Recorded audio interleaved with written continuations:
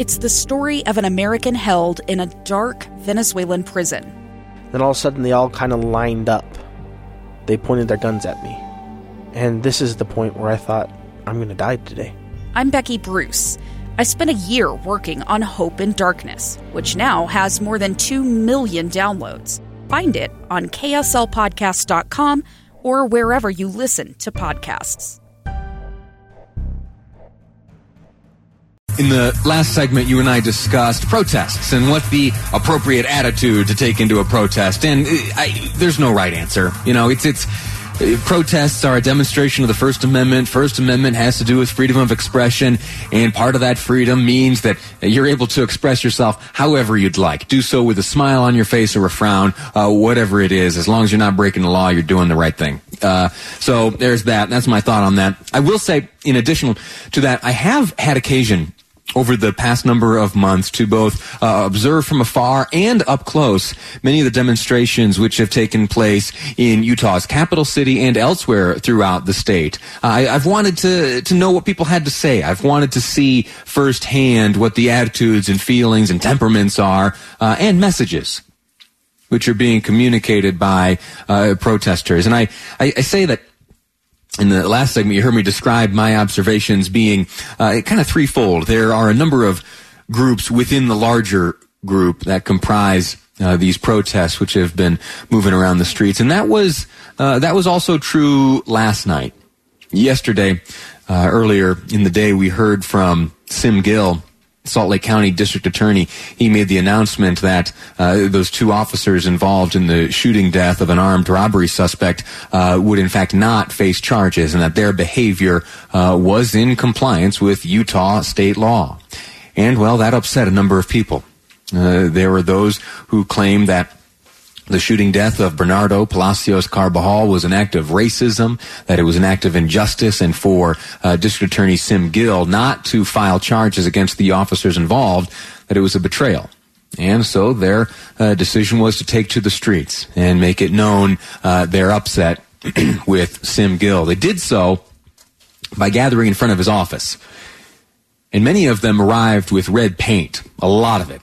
If you saw any of the Chopper 5 footage, you'll see that most of the street there on 5th South, 500 South in downtown Salt Lake City, in front of the district attorney's office is covered in red. Well, it didn't stop there. They also, the protesters, those armed with paint, also dipped their hands in the paint and put hundreds upon hundreds of red handprints painted on the windows and pillars supporting the building and the doorways and on the sidewalk. And then things escalated. There's a debate you can have. Let's take a step backwards. There's a debate you can have as to whether or not the painting is acceptable behavior. I'm not in that camp. I discussed this a little bit last night on the Nightside Project with Alex and Ethan. We talked about whether or not to allow the painting and the graffiti and stuff to take place, knowing that you can, the next day with a power washer clean it off, if it is worth it for law enforcement to move in and to prevent the destruction of property in that fashion. I don't really know exactly where I stand. I'm typically on the side of strict law and order. So if someone's going to vandalize your building, especially a public building where you and I pay taxes to help support that, well, I think that building ought to be protected. But everyone's tactics on that front are different. And I do understand that there is plenty of room for discussion when it comes to whether or not there's bodily harm being inflicted or committed. Anyway, after the painting, things escalated a bit. There is Chopper 5 footage of a pair of individuals with some sort of pole or beam, and they approach the windows of the district attorney's office, and with those poles or beams or rods or whatever they were, they were heavy and sufficient enough to break the windows, because that's exactly what happened.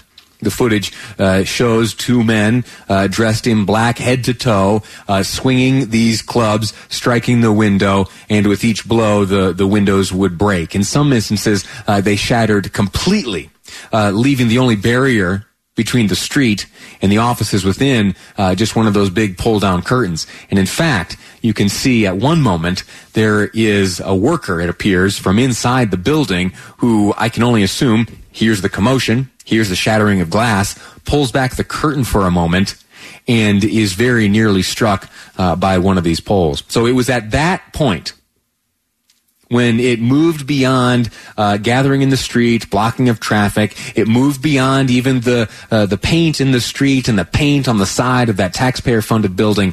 As soon as it became destruction, true destruction of property, the shattering of glass, that's when it was announced by police it was time to pack it up and go home, protesters. And so they moved in and dispersed that crowd. And that essentially is what I was able to witness last night. And I saw that there were very many who were very, very worked up with megaphones, shouting their messages.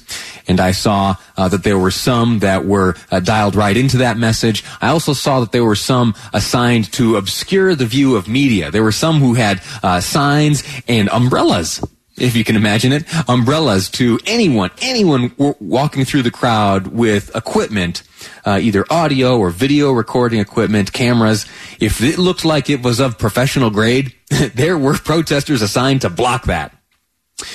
Paul Nelson, I had a conversation with him. He and I crossed paths at the protest last night, and he told me that he had a conversation with one of those who were tasked with obscuring the view of cameras, from the professional-looking cameras.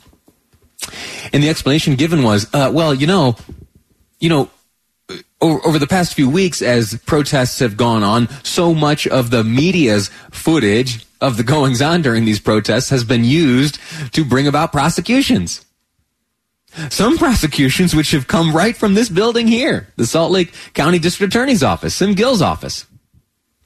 Yeah, and we don't want the media to have such a good vantage point so as to assist in law enforcement. You know, the bad guys of the protest, of course. Well, as many have pointed out, it's very difficult to obscure the view of a helicopter flying over with a camera. And so Chopper 5 footage, I am sure, will be reviewed by law enforcement, especially when they're trying to figure out exactly who it was with those clubs or bats or whatever that were used to smash in the windows. Yeah.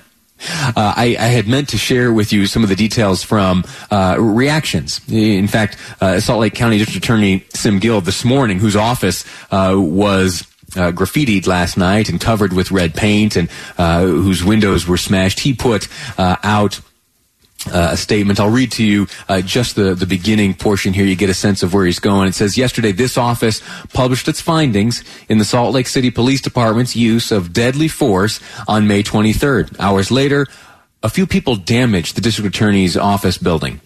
More than just paint was spilled and windows broken. It was an unlawful and irresponsible disregard for civic dialogue and community collaboration.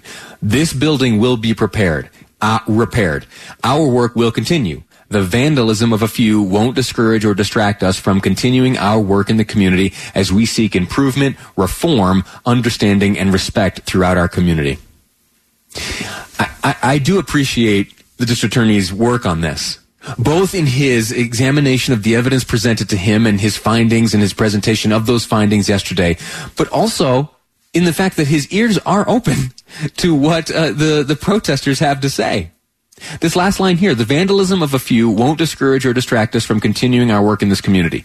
The vandalism of a few. So he's pointing out there that the violence and the crimes that were being committed just outside his window were being done only by a few.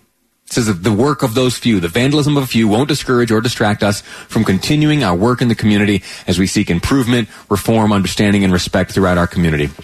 I admire that attitude, especially when it was your own building that was destroyed. There was an executive order put forth by the governor as well. I don't have time to get into that, but very basically, it just makes available other such resources, law enforcement resources throughout the state, should they be needed if protests like what we saw last night continue.